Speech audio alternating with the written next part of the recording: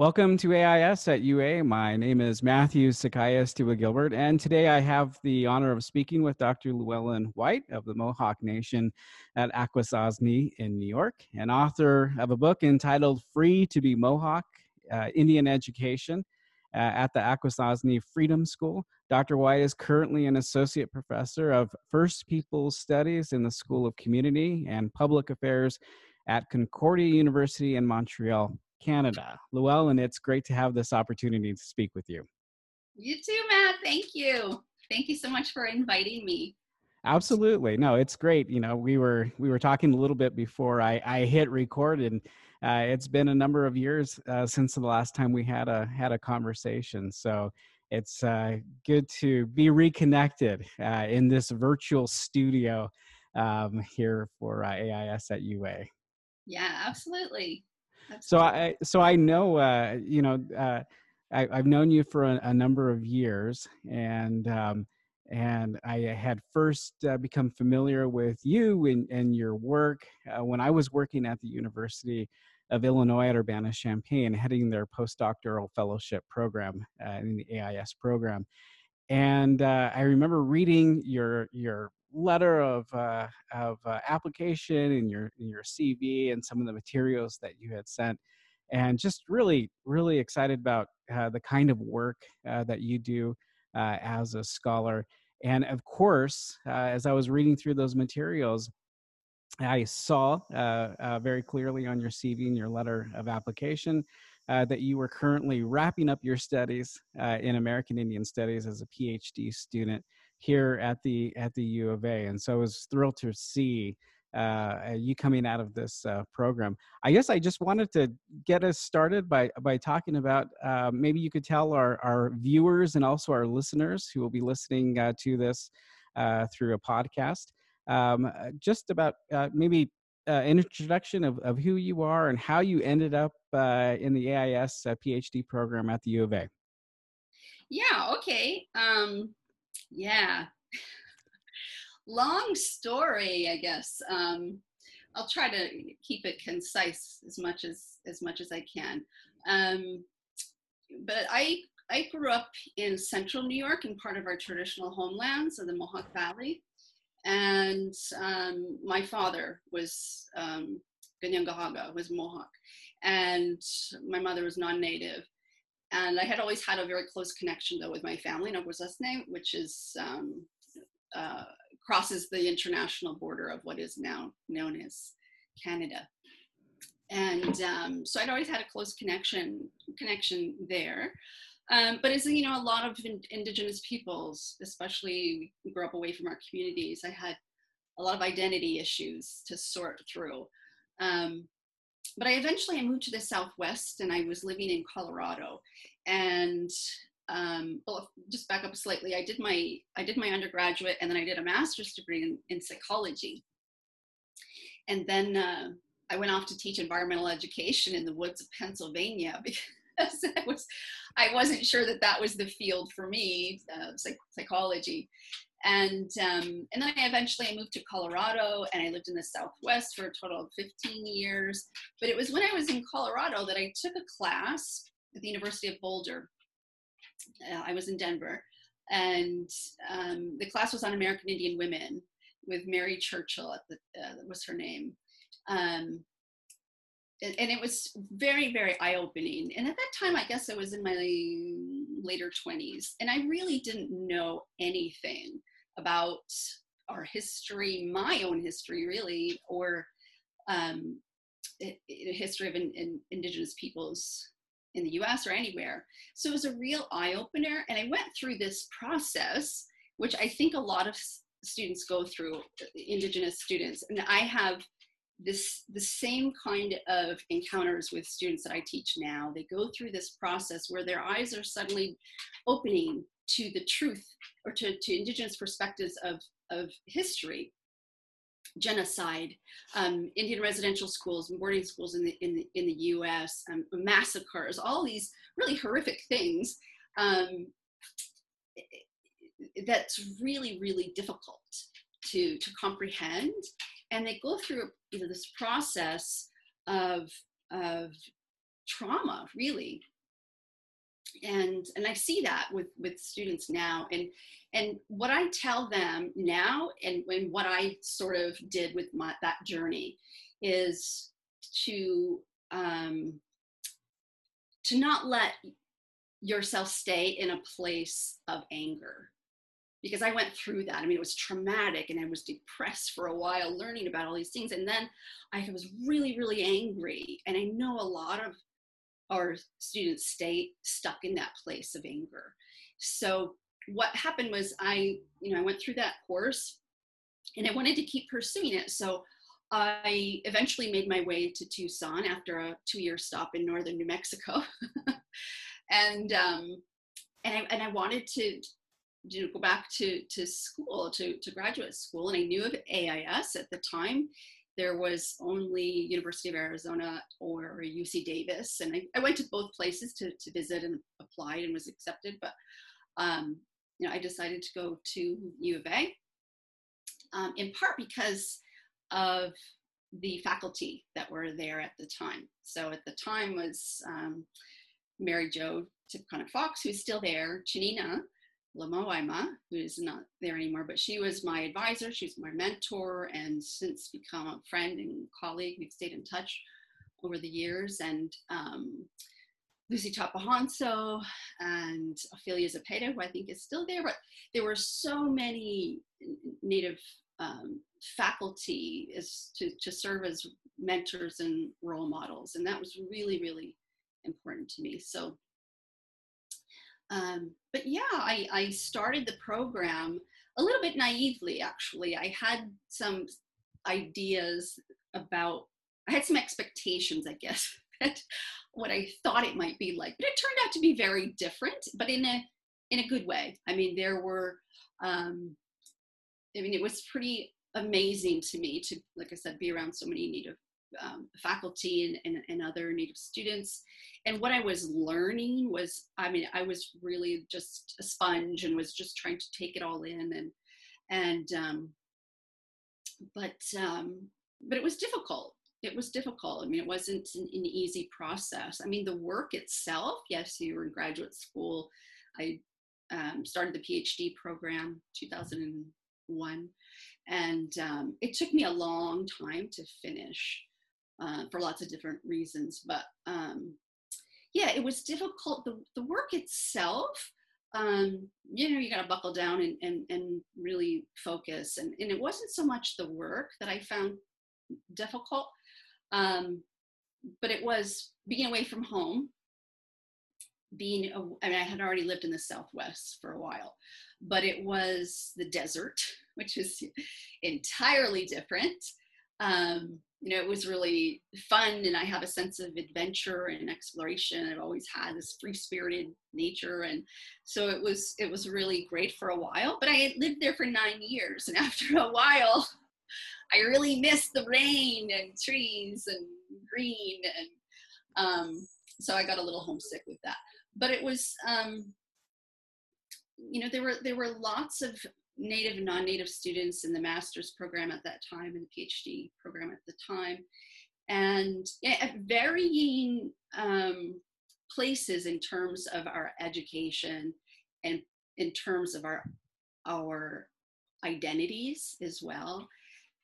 And so there were some really interesting dynamics at some points throughout the program that were really difficult to deal with. And in retrospect, I can see it's really helped me, though, to feel, to strive more for my own sense of grounding within my own identity. Because at the time, I felt very shaky. I was on a very shaky foundation in terms of my cultural identity.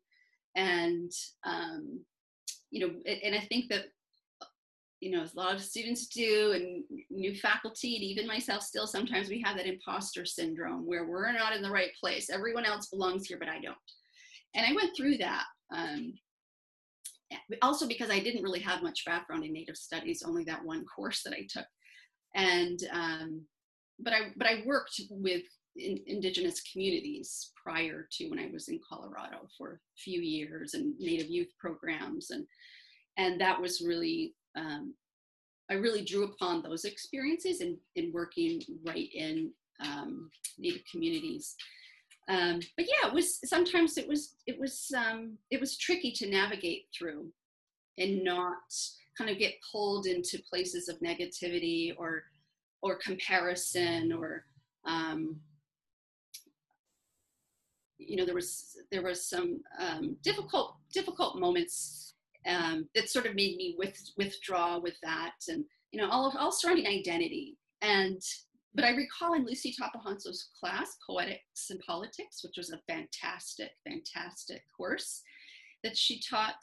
I recall reading some works by Native authors. I think it was James Welsh. And again, it was being confronted with these issues, but it was really about identity. And it's very, very helpful to kind of work through that in that course. And I think other students as well, other Native students were relating to some of those difficulties. And, because everybody was away from home, away from our communities, and everybody's coming from different geographic locations, different cultural backgrounds, and but I kind of found some solace in reading some of those texts and with Lucy's class, and so that was really very helpful. And and I just kept going. I mean, there were times when I thought I don't think I'm going to make it. I don't think I'm going to make it. Because I went through my coursework pretty quickly, and then my comprehensive exams all rolled along according to plan, according to the timeline.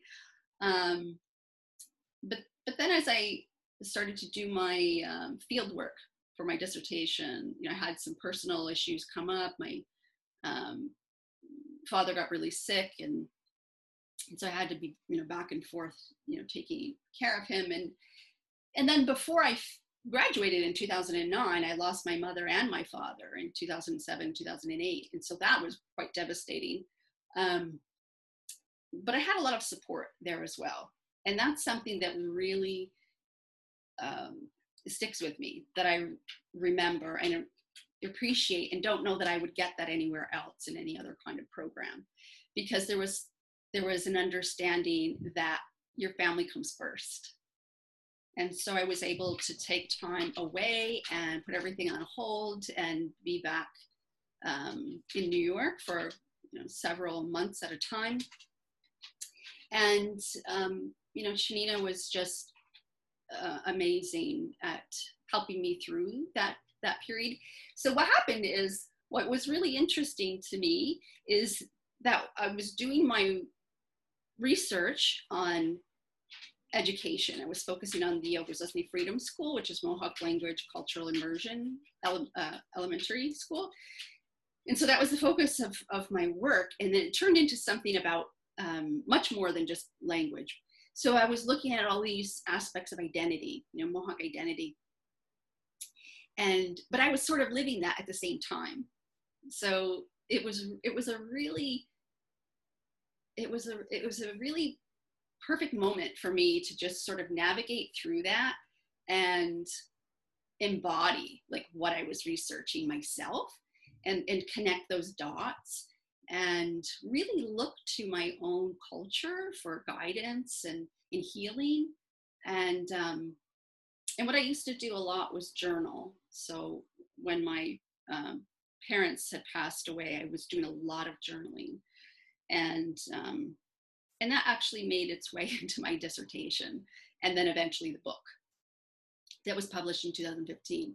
So, and I hope that, when that was published, because there's a lot of personal, it's not just my story, but there are some sprinkling of my own personal journey throughout, because I think it's really important, especially, for Indigenous peoples, to find that place in our hearts that can help us to navigate through and tell our truth.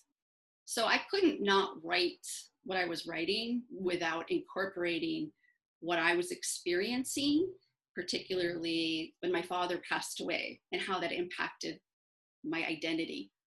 And so I explored that and wrote about that. And So you had I mean, you've been talking a bit about the topic of identity, and that's, as you know, that's an extremely important topic in Indian country and Native American studies in general in this particular field of study. We at the University of Arizona, some of our PhD students, they grew up their entire lives on Indian reservations, right? And their father is Native and their mother is Native. They are also enrolled members of their tribe, and they come to the university, and they know who they are, and their journey looks a lot different, I think, than a lot of other people, and that come to the PhD program. And I even, with me at UC Riverside, my father is Hopi, and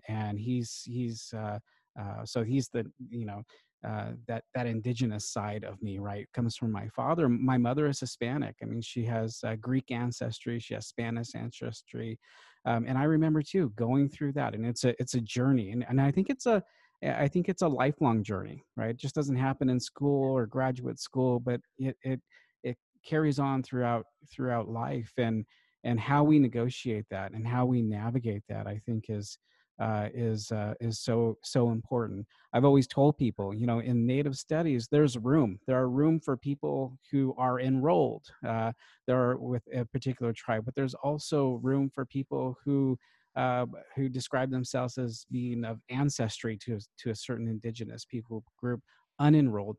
But I think the most important thing is that we're honest with each other, and that we have transparency, right?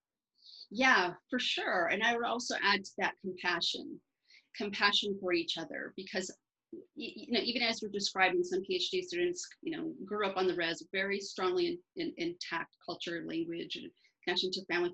But even within that, I mean, there's still so much of history of colonization and so much change that happened in communities over the generations. And people have been impacted in so many different ways. But I think we really need to have some understanding of how complex these things can be, and that having any kind of judgment or shaming towards another person because they're this or they're that, or they're not enough, or they're not enrolled, and all of these kinds of lateral violence, microaggression that happens in academia, in communities, and it's really something that has it's a divide and conquer tactic. It's something that's really very toxic. And so there was some of that happening when I was at AIS, and now at the point where I'm at now, it's because I've gone through that myself, judging other people who are this or that, but really coming to a place of constantly checking in with myself, that is this compassionate towards someone, and lose the judgment, and how do we connect with other human beings as human beings, right? So Right. that's kind of where I've come around with even our cultural teachings, is really trying to expand upon, especially now with what's happening in the world, with this pandemic and all of this, division, and Black Lives Matter, and there's just so much toxicity out there, that I really work hard on trying to keep myself centered and grounded. And I've, for the past, all my life, I've always had this place within me that's been sort of this intuitive kind of guidance system that I've, have. But often losing sight of that, but trying to really come back to that place and let my heart guide me. And and I think that's available to everyone, native, non-native, Right. that these are the places where we need to connect with each other as human beings. Yeah, I like the idea of adding in their compassion, right? Compassion and understanding with people, realizing that that we're all human beings, and you know, we're related in that way, right, and to a larger extent, and realizing too that we have our own histories and our own colonial histories, and the things that have happened, or the events that our own communities have gone through throughout time, that have made this identity or made this topic of identity very complicated in a lot of respects. You had mentioned earlier in our conversation, I'd like to go back to that, that you were studying about Native history and culture, literature at the University of Colorado, and you were learning a number of things. And some of this was some, tragic things or events that have happened within our own communities. And you said something that I think really stuck out to me, is that you didn't want to stay in a place of anger, right? You didn't want to stay in a place of anger. You wanted to get beyond that, to make something good of maybe what you were learning. And I'm wondering if you could talk a little bit about that, because I think that I would imagine that that was your mentality also when you went to the University of Arizona, but then beyond, after you left the University of Arizona and you started your career and went to the University of Illinois, which was where we were able to work together, but then also at the institution that you're at now. I would imagine just that mentality has served you very well in your career. Yeah, and it's something that I I tell that story to my students about being my first class in Native Studies, because for many of the students that I'm teaching, it is their first class in Native Studies. And so I really just felt that I had to use my education as a tool, and use it to my advantage, use the colonial institution to the best advantage that I could, and try to learn as much as I could, not only just about these historical time periods, but also reading Native perspectives, and hearing Native perspectives on various issues, and and learning to think critically. That was something that I think was really instilled in me through AIS, was thinking critically and analyzing situations. And again, it's looking deeper. So that's really kind of where I try to have my students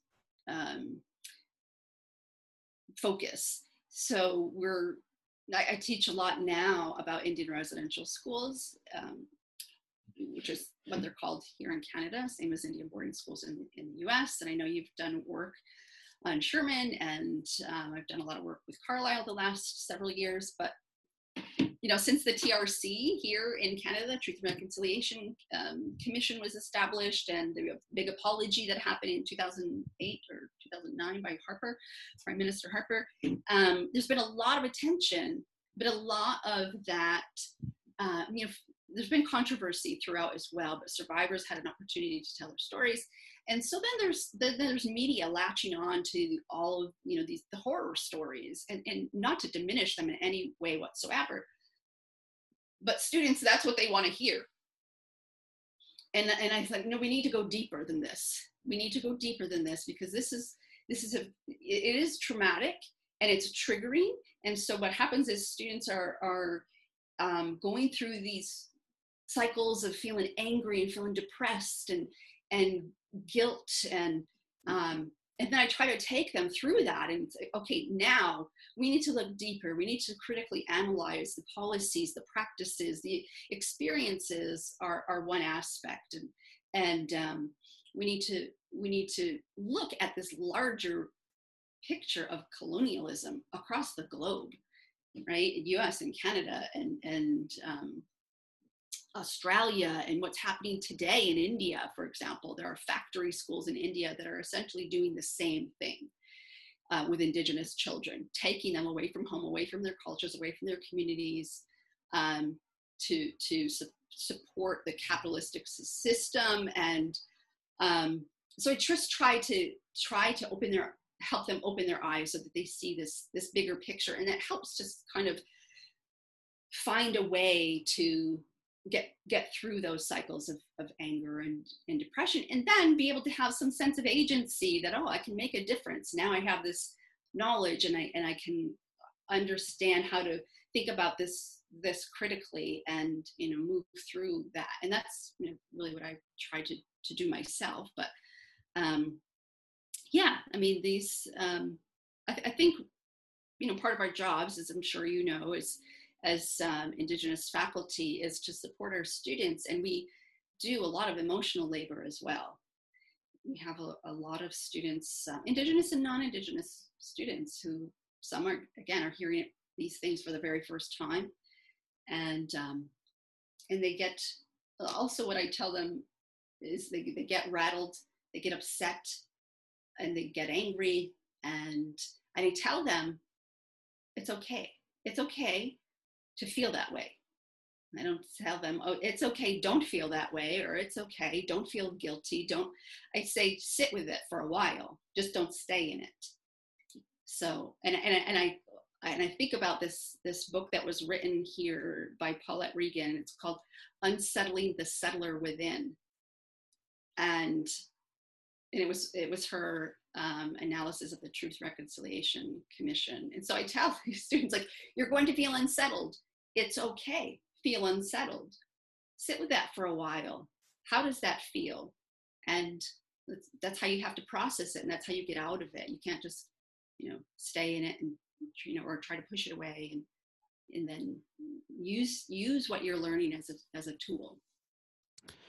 So one of the questions that are, I mean, certainly the questions that our students have, right? And I would imagine every student in a graduate program at a university has is, will the education that I'm receiving, will these 3 stripes that I have on my shoulders after I graduate with my PhD program, will there be a job waiting for me at the end of all this? And what kind of career might I be able to have? And I know that as you were wrapping up your dissertation and your graduate work at UA, you were also on the job market, and you're experiencing that. And you applied to the University of Illinois at Urbana-Champaign for their Chancellor's Postdoctoral Fellowship Program, and you received the offer. And you moved from the desert of southern Arizona, the Southwest, to the cornfields of the Midwest, and so I could you talk about that in your experience at the University of Illinois, and how your training, your graduate program here at UA helped prepare you for that? Yeah, definitely. Yeah, Cornville, as I still affectionately refer Champaign-Urbana. Yeah, so what I always used to say when I was going through the program, the PhD program, and it wasn't always to the liking of faculty, I would say it's the journey, not the destination. It's the journey, not the destination. And I still feel that way. And I think that's life, really. And I've sort of had that philosophy of life, that I want to live in the moment, be present, explore. And yeah, it's good to plan and have goals. And I admire people who set their intentions and really, achieve what they set out to do. I'm a little bit more meandering in my approach, even though, with that said, I did, finish, and then it's like getting kicked out of the nest. So there was a little bit of that time period where it was like, whoa, now what? I have to grow up. And, I was a mature student, but it still was like, I had already been out in the working world for several years, but it was like, oh no, I'm getting kicked out of the nest again. So it's a, grad students, we're transitory, so it's the nature, really. But I was really glad to have the opportunity to do the postdoc at the University of Illinois. And at that time period was so helpful for me, especially after going through that really rough time period. And I was still in it. It was complex grief that I was experiencing, because my parents had passed away so close together. And so it really was so helpful for me to have that time to just to breathe and to gather my thoughts. And in you, Matt, you were phenomenal, phenomenal, and so supportive and such a wonderful mentor. And I still so appreciate that because you were so kind to me. And I know I had moments of crying in my office. And you just sat with me, and you were so supportive, and just what I was just talking about, of like just sitting in your feelings, and you allowed me to do that. You held space for that, and that was so important to me. But it really helped me to just again gather my thoughts and work on my dissertation, to work on the manuscript for book publishing, and give me opportunity to do that. But I will say that it's not easy, because you are, going out onto the job market. And as soon as I started the postdoc, because of the cycle of applying to faculty jobs, you have to start right away. So it's a very unsettling time, because you don't know where you're going to be in a year or 2 years. And, it's not a, there's a lot of insecurities in that time that I experienced. And I know a lot of people go through that same thing. And, I was really fortunate that I found the position here, and I was hired here. So I wanted to come back closer to home, and to the Northeast. And I'm an hour and a half now from Wosesne. And, I was, successful on the job search pretty early. And I just knew that this was an opportunity for me to be close to home. And I'm in a big city. It's been quite an adjustment, but I've been here for about 10 years now. But I'm across the river from another Mohawk community of Kahnawake and Ganasatake, where Oka crisis happened in 1990, is just a little bit north of here. So I'm in my ancestral territory in what's called Tiohtià:ke, Montreal. So I feel fortunate that I landed here. Maybe you could talk a little bit more about just this idea of coming back home, right, or closer to home as a native scholar. And you had spent, I mean, prior to moving back, I mean, you had spent a number of years out west. You had spent a year or so at Illinois. I mean, this was a journey that you have taken. And I don't I don't know if non-native people realize just how meaningful and powerful that pool is for native people to return home, right? And although I always encourage native people to go out to experience, a different region of the world, or the country, to work in other universities, which is what I did. I mean, I spent 13 years at Illinois, but then eventually, eventually I did come back closer to home. And it just wasn't a decision just for me, right? I mean, I brought my family back because I wanted them to be closer to family, and to their aunties and uncles and grandparents, and their larger Hopi community that exists in the Southwest, and not so much in the cornfields of Champaign, Illinois. Yeah. Yeah. Yeah. I mean,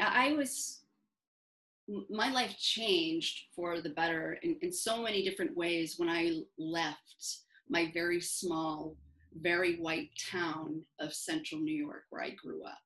I mean, I grew up in a very I was, to my knowledge, I was the only Native student in my high school, my elementary, my high school. So there was a lot of a lot of the identity issues were kind of sparked during those early years of really feeling alone and isolated. And so, but I still had this, strong connection with my family in Wosesne. But as I left there in my young adulthood, my life changed like drastically when I moved to Colorado, and I was in my early 20s. And the experiences that I had, I mean, I also, like I said, I was very adventurous and very independent. I moved across the country by myself. But when I left, I knew that I would be gone for a long time.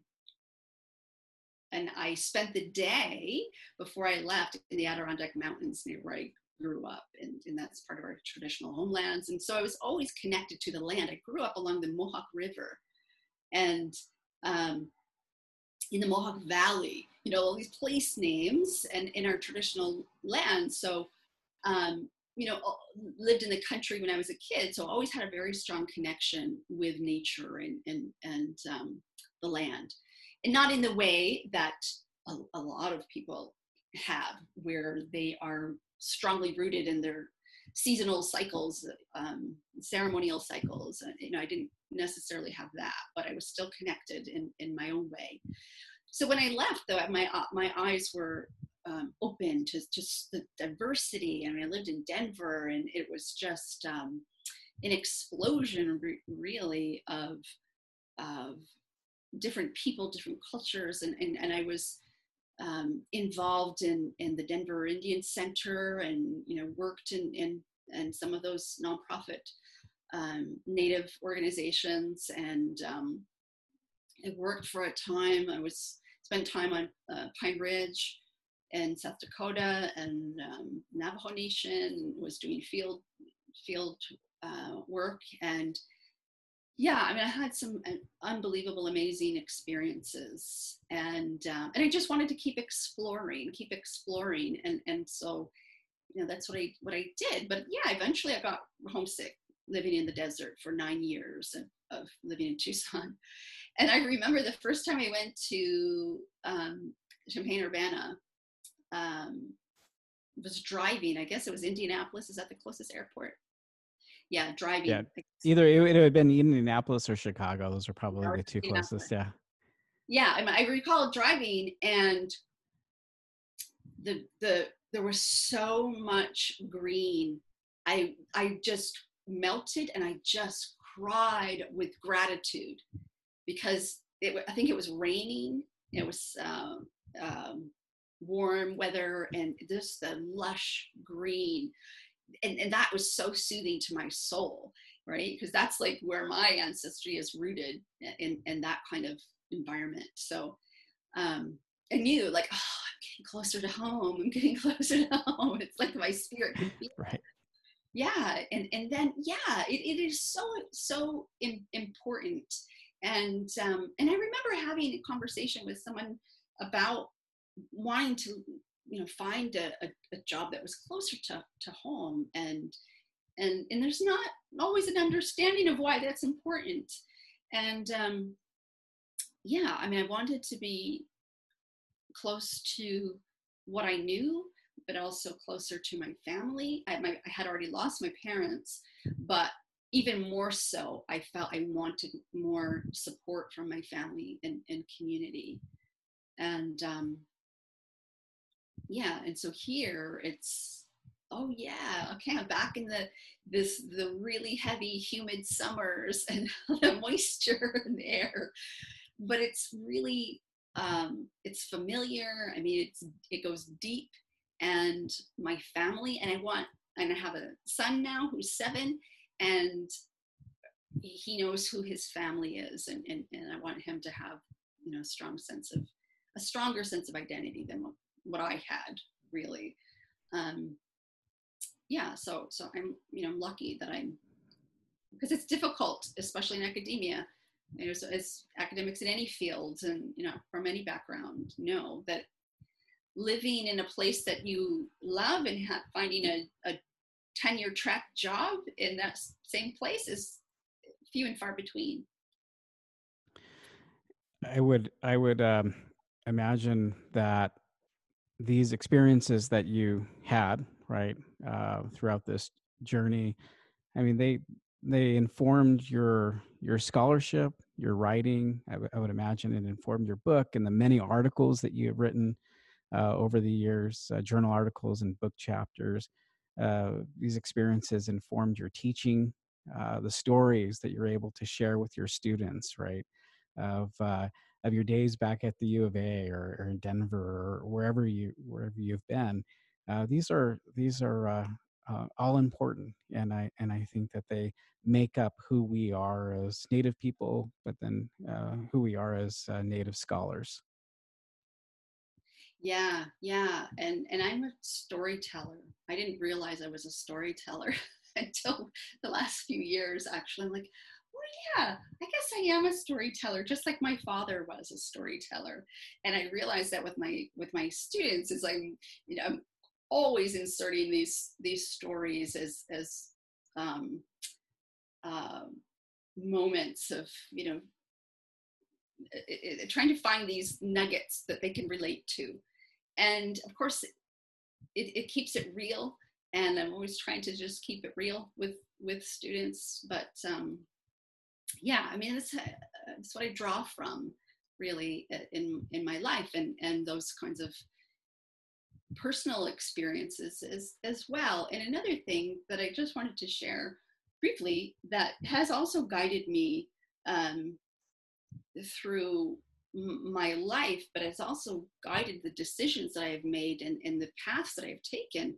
I mean, it really feels, strongly that the spiritual realm, that ancestors are watching over us, and the relationship with our ancestors, is really, really important. And I have, ever since I was little, had very vivid dreams and experiences that's a compass for me. So I have always followed that, and I've always looked to that as a guidance system. So, for example, I uh, had experiences and dreams of my father's passing before that happened, and um, my graduation before that happened, and when I was in Illinois, you had asked me to come and talk to your class about the research that I had started with Carlisle Indian School.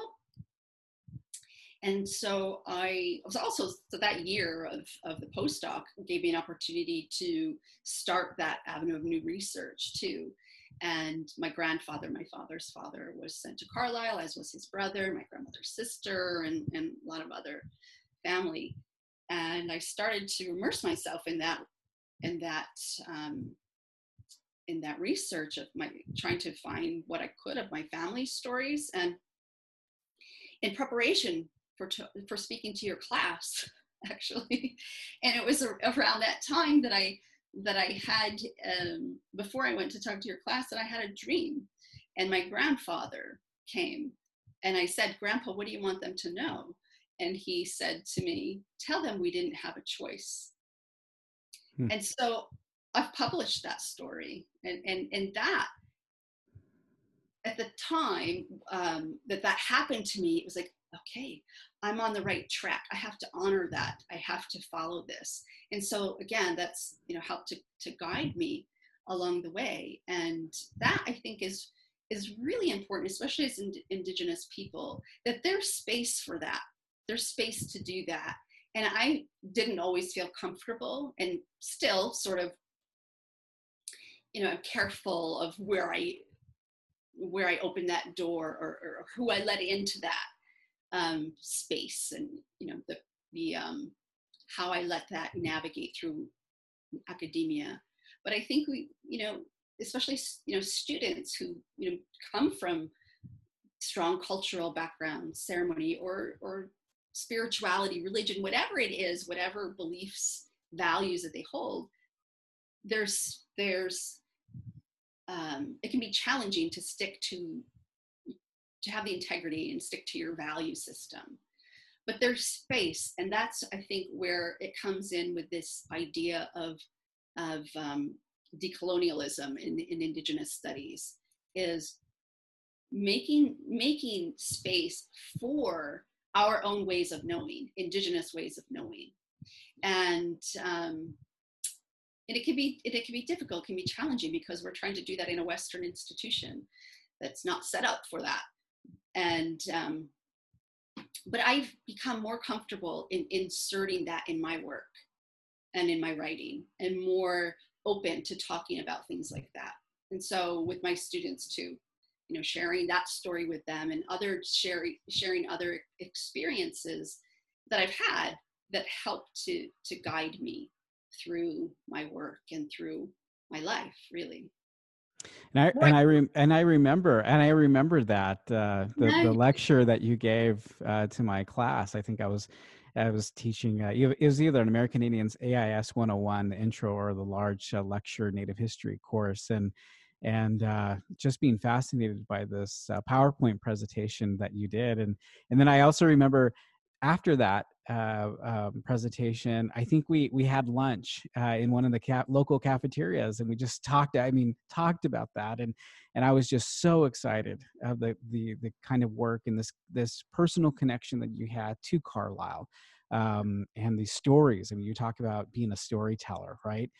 These stories that you are bringing back to life in a way, and I just remember thinking, wow, there's a book there, right? There's articles there, and I was so thrilled to see that you eventually went on and published about that.